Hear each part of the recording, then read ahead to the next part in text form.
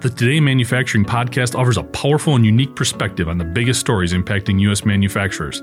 Anna Wells, David Mantey, and Jeff Ranke apply their experience as editors of industry-leading brands Manufacturing.net and Industrial Equipment News in providing in-depth analysis of the latest headlines. Their insight, along with a mix of humor and human interest, makes Today in Manufacturing a go-to source. Keep pace with supply chain challenges, electric vehicle developments, labor struggles, robotics, and more by listening, downloading, and subscribing to the Today in Manufacturing podcast.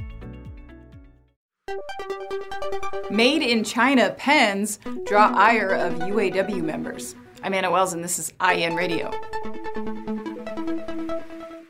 The UAW has been struggling for a while now, as fallout from corruption investigations has implicated more and more of its ranking members, including President Gary Jones, who abruptly resigned from the organization this past November. Jones, who is being charged by the union of misusing funds, was just one of more than a dozen UAW execs pursued for various corruption allegations. But one exec that's still leading the charge is Rory Gamble, the union president who stepped in to take Gary Jones's place. And what better way for the UAW to commemorate Gamble and the union's fresh start than by handing out promotional pens at a lobbying event this week with his name on them? But there's one problem.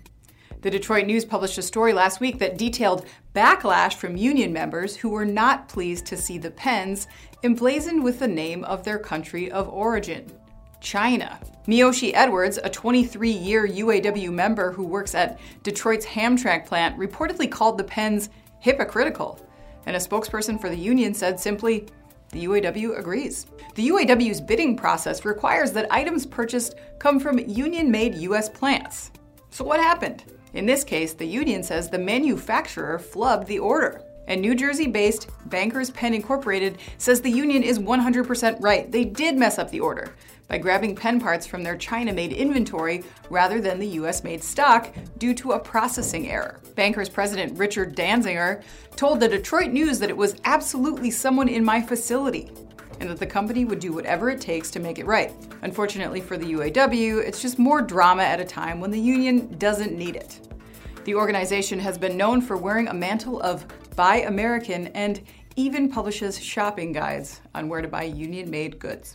I'm Anna Wells, and this is IEN Radio.